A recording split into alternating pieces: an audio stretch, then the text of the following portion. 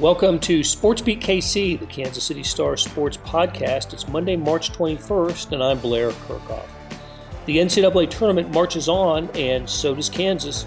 The top-seeded Jayhawks travel to Chicago and will meet number 4 seed Providence in the Midwest Region semifinals Friday. The winner will take on Miami or Iowa State with a trip to the Final Four at stake on Sunday. On today's show, beat writers Jesse Newell and Gary Bedore look through the rearview mirror and talk KU's second-round victory over Creighton, and we look ahead to the first ever meeting between the Jayhawks and the Friars. We discuss what makes Providence a tricky opponent, even a lucky one, lucky in quotations, as Jesse tells us. Remy Martin continues his late-season surge, but All-America Ochai Agbaji didn't shoot it well from the perimeter in the first two games. Is this something Kansas should worry about? Oh, and there is a reference to Stank on the show. It happens around 13 minutes in, and longtime Kansas basketball fans will know about the reference. Okay, let's get started. Jesse Newell and Gary Bedore are with us. We're going to talk Kansas Jayhawks and the NCAA tournament. I think the big news to come out of KU's weekend in Fort Worth, Texas, is they improved their record to 2-4 in games played at Texas this year. So I guess if you had to win two games in the state, they won the two that you had to win. Of course, they beat Creighton 79-72 in the second round on Saturday. Before we get into the Sweet 16 matchup against Providence, let's go back and look at that Creighton game and the big developments there. Last time we talked, maybe this will continue to be the way throughout our conversations in March. Kansas got off to a little bit of a sluggish start, and then Remy Martin comes in, and Remy Martin's the game. He had a real big impact. Gary, why is Remy Martin so effective these days with the Jayhawks? Well, he's fast. He's quick. He's carefree. Can't prove that he was the loosest of the Jayhawks, but, I think it's safe to say without him, they wouldn't have advanced out of the first and second rounds. So he really looks fresh. He looks healthy. He was one of the few Jayhawks to shoot well over the two games. Not many got over 50% shooting, including Ochai. But I just think he's playing really well off the bench, and during crunch time he was in there. So as Self says, the guys he trusts are in at the end, and Remy Martin is one of the reasons they beat Creighton at the end there. He smiles a lot, which is kind of fun. And he looks back at the bench a lot, looking for instruction, it seems to me. He's always trying to get some, especially on defense. He's looking for Bill or one of the assistant coaches to help him out there. If Remy doesn't come up big, Jesse, do the Jayhawks win that game? Probably. Yeah, I mean, he was their best player, but I think the biggest thing that he did for them was he just made it so that Bill Self didn't have to figure out if DeJuan Harris could beat that matchup.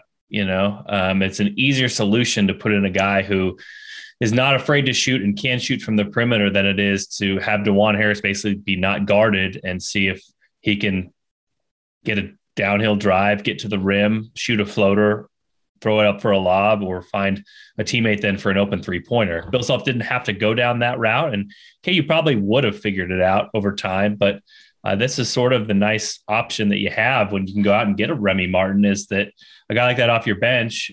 Talked to Greg McDermott after the game and the Creighton coach, and he said that strategy they were going to do against DeJuan, they were going to try the first possession. He had just talked himself into it before the game. They were going to try it the first possession against Remy to see how it went.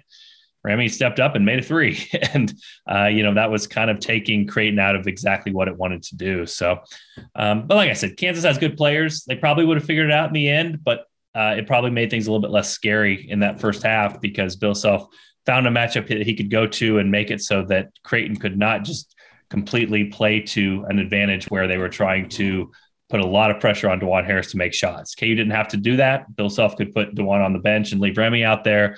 And because of that, KU ended up winning in the end. Now, Remy was amazing, was efficient, all those sorts of things. Still took some questionable shots in the second half, and I'm sure some of those Bill Self is hoping that he'll rein in a little bit. But the fact of the matter is what Gary said. I think he's sort of the perfect man at the perfect moment for Kansas because he's not nervous, he's not scared, and he's not playing with the types of butterflies and nerves that basically every other Jayhawk had played with in the Creighton game. So that's a really big positive for Kansas in a game that obviously would have been a big disappointment to lose.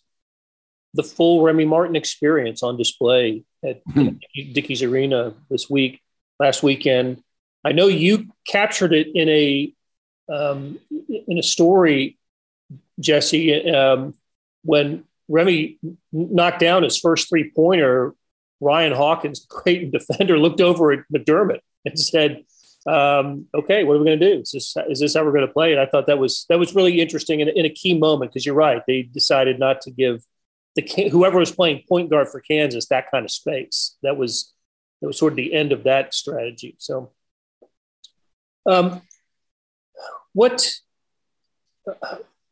Creighton stayed in this game longer than I expected them to. It was a gutsy effort, especially with the big 7-footer Kalkbrenner out with the knee injury, and Creighton has had to make some adjustments on the fly. I think it's going to be a terrific team next year, by the way, assuming everybody comes back. But Kansas prevails at the end. They make all the plays.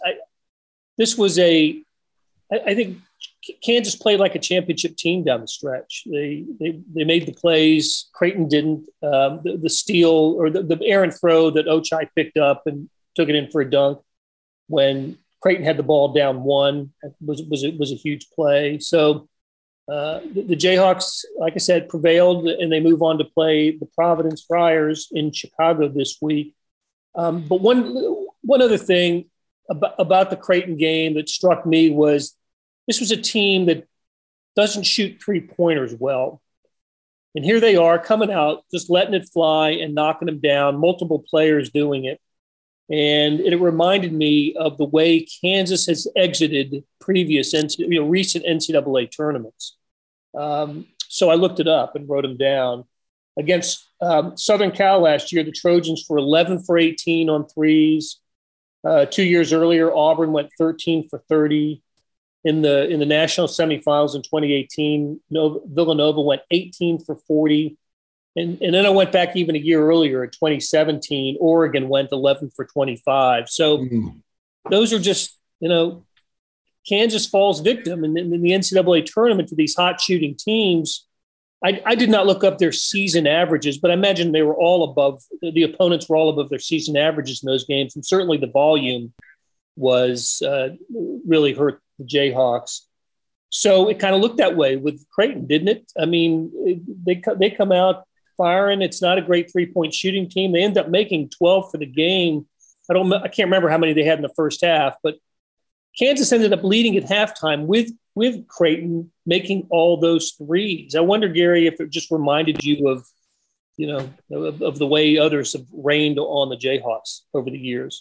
Oh yeah, definitely. I think they made 8 the first half, the Blue Jays, and you were just saying, these teams get hot. I know early in the game, I was looking up the amount of threes and the record number of threes hit against KU, because it looked like Creighton would be one of those teams to match Villanova's 18 makes. Iowa State made 18 once. Somebody else made 18. So I was thinking about it. Definitely, especially Kaluma was firing them in, and just kind of crazy how Jesse would know way more whose fault it was, or if nobody's fault. But once again, the opponent hit a lot of threes. Creighton was 12 of 28. And cooled off to get to 28. I mean, they were – Yeah. Hey, before we put away the Remy Martin talk, though, I wanted to get, Jesse, your thoughts on is the Remy Martin, Malik Newman's, 2018 comparison valid?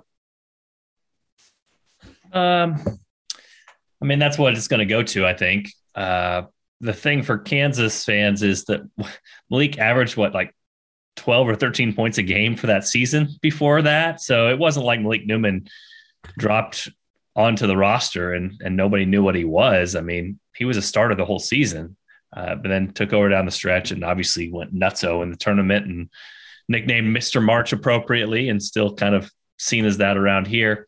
This one seems a little bit different to me. I mean, Remy was kind of like that in that he was the preseason Big 12 Player of the Year, voted on by coaches, but KU didn't really know what they were getting with him down the stretch. So that's what's a little bit different. And it wasn't like he was averaging 12, 13 points a game coming into the tournament. He wasn't. He's a bench player and sometimes spot minutes, sometimes not very many minutes at all. But as far as a guy who, has the potential to go off in the tournament and surprise and be a guy that could potentially lift you to a Final Four or a national championship game, then Remy is that type of guy. And Bill Self's talked about it after the Creighton game and even before the Creighton game, where from a coach's standpoint, what you like about Remy is that sometimes things are going to be tough in the tournament. Sometimes the defense is going to lock you down. The crowd's going wild. You got nothing going.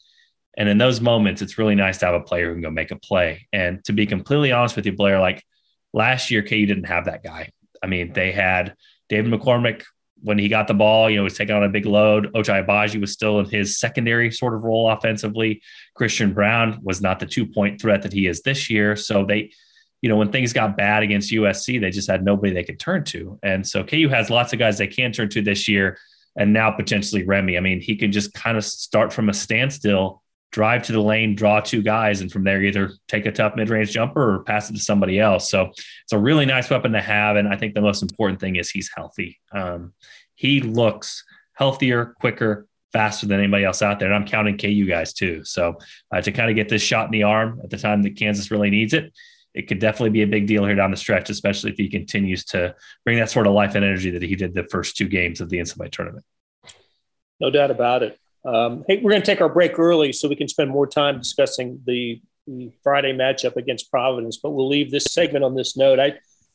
Because I look things up a lot. So the 3 years, Kansas is in the Sweet 16 for the first time in 3 years. Now, there were only two NCAA tournaments in that time. In 2020, of course, Kansas was ranked first in the nation, and everything got shut down because of the pandemic. But they lost in the second round in 2019 to Auburn, and as we said last year, to Southern Cal.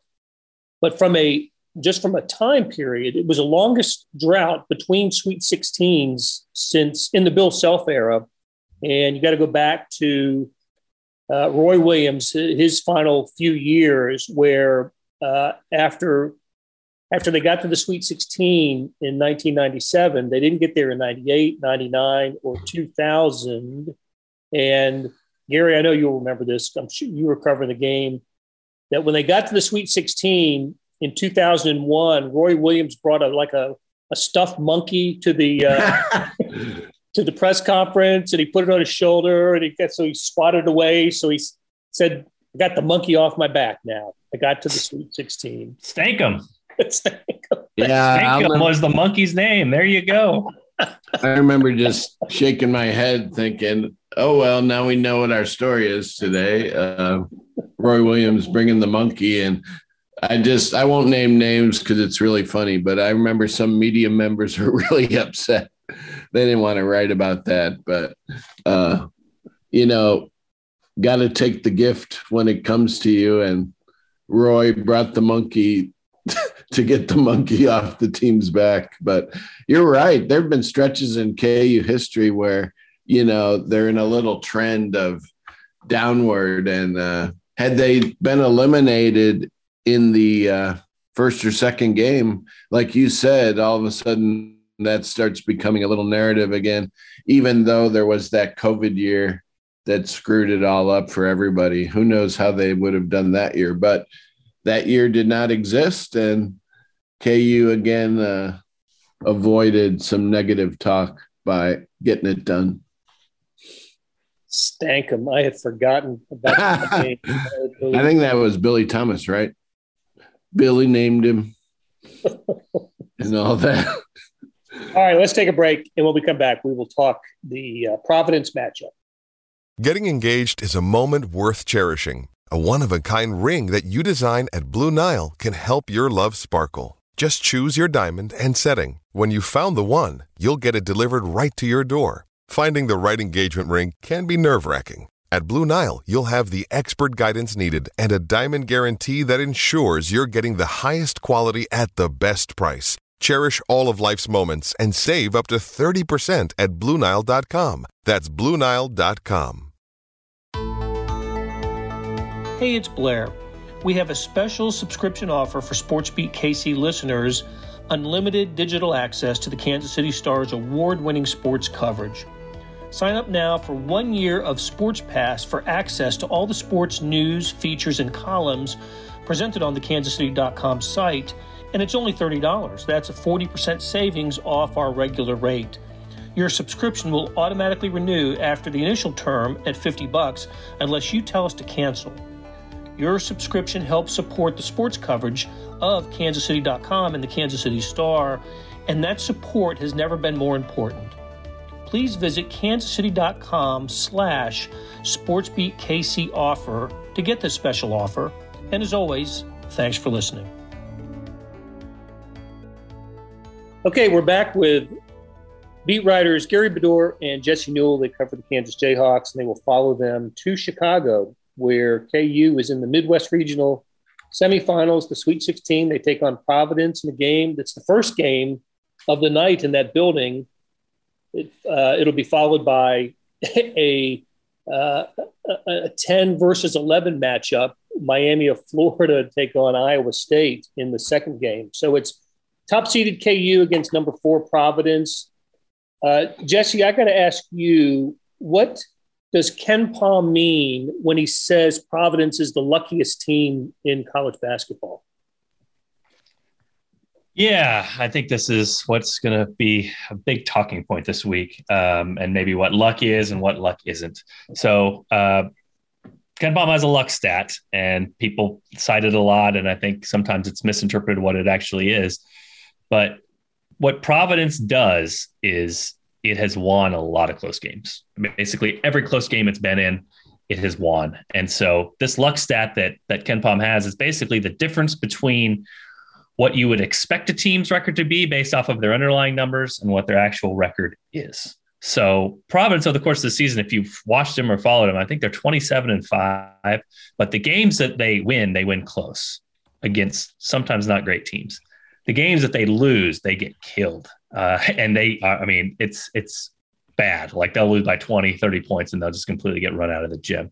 So over the course of the last 2 decades, since we've been tracking these stats, there really has not been a team where, like Providence, there's kind of been a discrepancy between what their resume is and the quality victories that they have and what the underlying numbers say and the type of team that they are or how good they are, or if we're ranking them in a best type of ranking. So again, it's tough because we throw around the word luck, and that is probably not the most accurate term, because are there times when Providence deserves credit for doing things at the end of games to win them? Yes. Do they get credit for winning all those games? Absolutely. And this is the same sort of thing Bill Self has faced in the past, where sometimes Kansas wins close games too. And some of that is coaching, some of that is player led, all those sorts of things. The problem is, and you saw this last night, Arizona versus TCU. The best way to win close games is to not play them, because sometimes when you play a close game, you get a bad call. The ball bounces in a weird way. KU versus Texas earlier this year, a dude banks in a 3 against you when he misses it by 6 feet. So you don't want to be in those situations. So if you are an actual coach, you want to look at these underlying numbers and say, how can we get better offensively because my team's struggling here? How can we get better defensively because my team's struggling here? You don't want to just look at your resume. You want to look at, hey, how can we lift the entire team up to a level where they can compete? And that's what you're seeing with the Vegas line here, Blair. Providence has been ranked in the top 10, top 15 most of the year. They're a 7.5-point underdog against Kansas. So the implied odds are somewhere between 75 and 78% that Kansas is going to win this game. It's not what you'd expect from 2 top 15 teams. But again, when we're looking at these numbers and looking at the course of a season, what they would tell us and what history would tell us is A team that wins this many close games is not as good as its record appears. So that's the bottom line scoop with Providence. Doesn't mean that the Friars can't win. Absolutely not. But again, you'd have to flip a coin twice. You'd have to get it right twice in a row. That's kind of the odds that Providence has to win this game. And that's why Kansas has to love its path toward a Final Four, because this is a lower quality team it's facing right now than it typically would to try to get to the Elite Eight. So what is it Providence does that allows it to win close games? Is it a great free throw shooting team? Is it, they didn't have a first team All Big East member. They had two on the second team. I'm trying to get a little handle on what Providence does so well that got them to 27 victories this year, got them to their first Sweet 16 in 25 years. And does it because they do win all these close games? One thing I do remember, I don't know how much of the you guys were able to watch Providence and Richmond. Providence played some pretty good defense. They held Richmond to 1 for 22 beyond the arc, and of course their free throw defense was pretty good in this game too. Richmond was 8 for 21 at the free throw line. Season low opponent totals for Providence this year. So yeah. What is this team? What's the characteristic of this team? Gary, do you know much about the Friars? I know they're old. 6 of their 7 leading players are seniors. And like you just said about defense, I haven't watched them much, but in their notes and everything, they were touting the fact that the 57 points allowed against South Dakota was the fewest they've ever allowed in an NCAA tournament game. They bested that in the second round, allowing 51. So I don't know, from the eye test yet or anything, but they talk about their defense a little bit. And I know everybody loves their coach, Ed Cooley, apparently one of the great guys in the business. So Blair, I'll say it. I mean, some of that's luck, man. I mean, like 1 for 22 3-point shooting. Yeah. The studies have shown over time, the best way to defend 3-pointers is to keep them from happening. You know what I mean? So if you allowed 22, more than one should go in against you. And we talk about how they made the Sweet 16.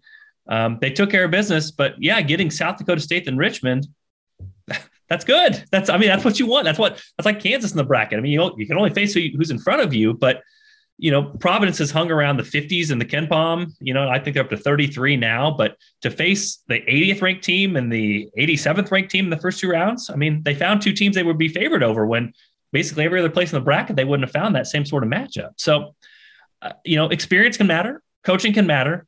Confidence in those situations can matter. But, to bring this full circle, if you go back, 2016 Kansas is a team that we wrote the same thing on. They're so good in close games. They win close games. This is how they execute. This is how they perform, all those sorts of things.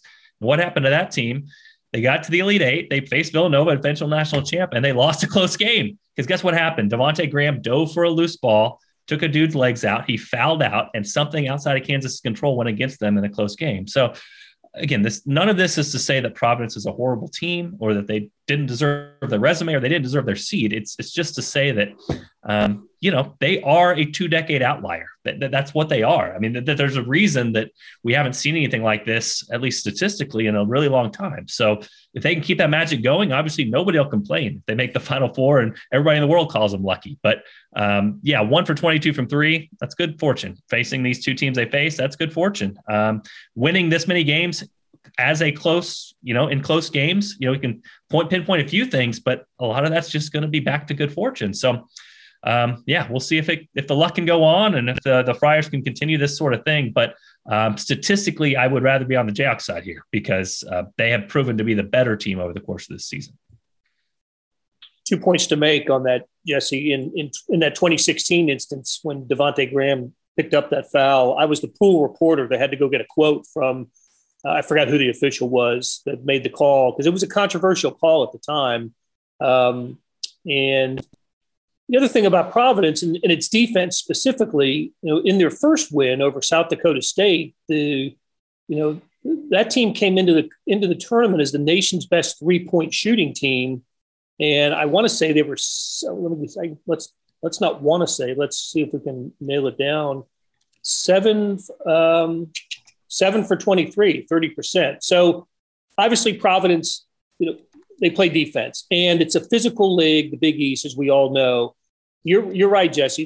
They were smacked around they lost twice to Villanova. Creighton smacked them around in the Big East tournament, but during the regular season they beat Texas Tech and they beat Wisconsin. So 2-3 seeds in the during the regular season, and they were regular season Big East champs. So it's been a terrific year for the Providence Friars, and I think one of the narratives we'll hear this week is, Providence. They know all the KU players because KU's on TV all the time, and and Providence isn't. I imagine we'll hear a bit of that. Although Providence does have a bit of some hoop history of its own, Final Four appearances, and in '87 when Rick Pitino was the coach, and in 1973 when Marvin Barnes and Ernie DiGregorio and Kevin Stakem were the star players, all played in the NBA for Providence.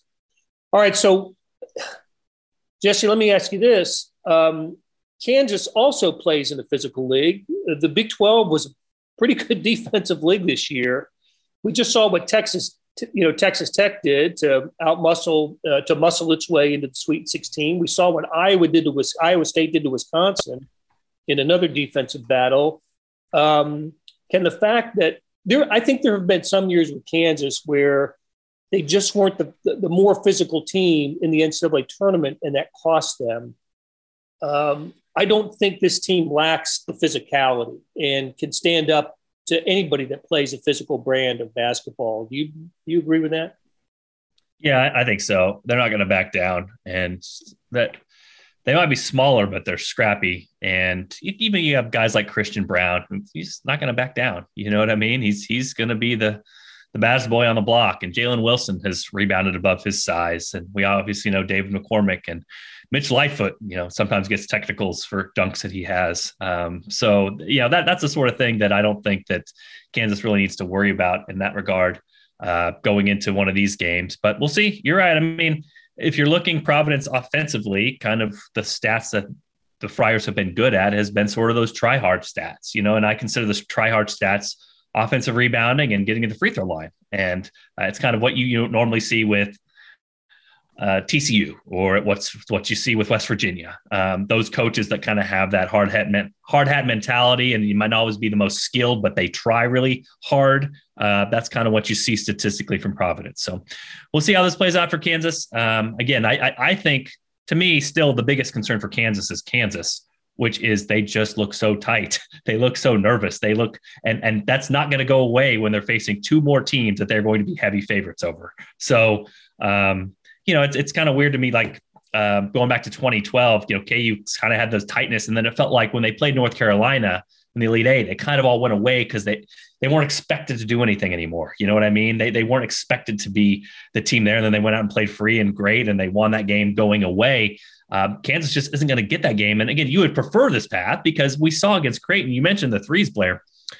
Kansas was an 11.5 point favorite against Creighton, and they needed a lot of that cushion because they didn't play that well. You know what I mean? And because Creighton did make threes. So KU has some cushion against Providence, and they'll have some cushion against either Miami or Iowa State if it makes it that far too. But they got to get out of their own heads too and play a little bit more freely than they did, because when you squeeze the basketball that tight and play that tight, it's really difficult to make shots. It's really difficult to function offensively. It's really difficult to play with the free-flowing nature that this offense is best at when everybody just looks so tense out there, like every play is for the Super Bowl. So we'll see if Kansas can kind of play a little bit more free. And if that happens, then I do love their odds to get to the Final Four.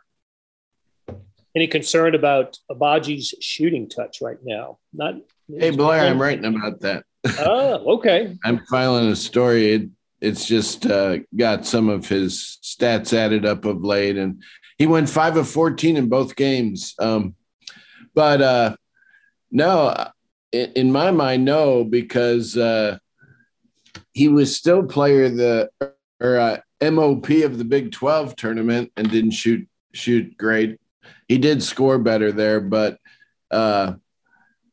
everybody on the team is so confident in him. And I kind of believe him when he says that the guys tell him to keep shooting and he has no problem continuing to shoot.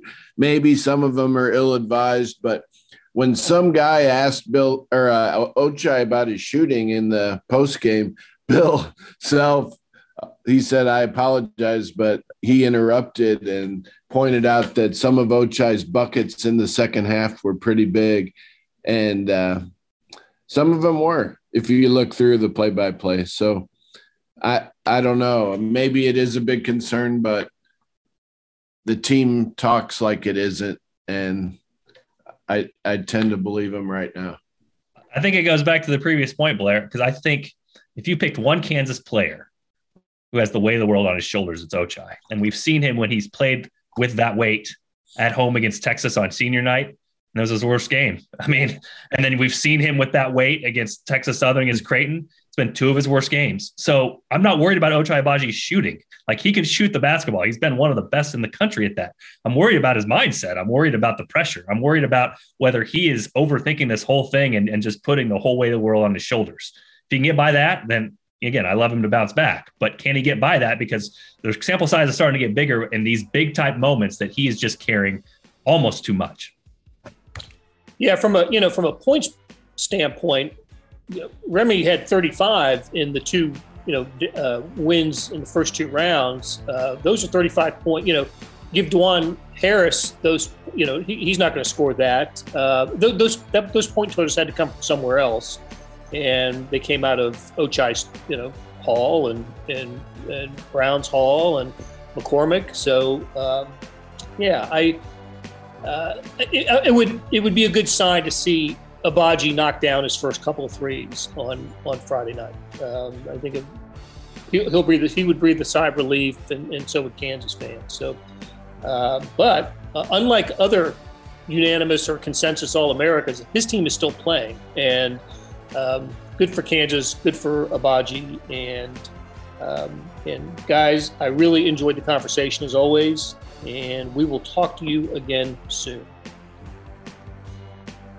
That'll do it for today. Thanks to our SportsBeat KC staff of producer Monty Davis, along with Jeff Rosen and Chris Fickett. A tip of the cap to Jesse Newell and Gary Bedore for sharing their college hoops expertise. Hey, you hear me talking about it all the time, and I will again. The Stars Morning Sports Edition. It comes with your digital subscription, and it's 56 pages today. The NCAA tournaments, NFL free agency, spring training, the weekend in golf, tennis, and auto racing. It's all covered in great detail here. Really, you should check it out. We'll be back soon with another SportsBeat KC. Thanks for listening.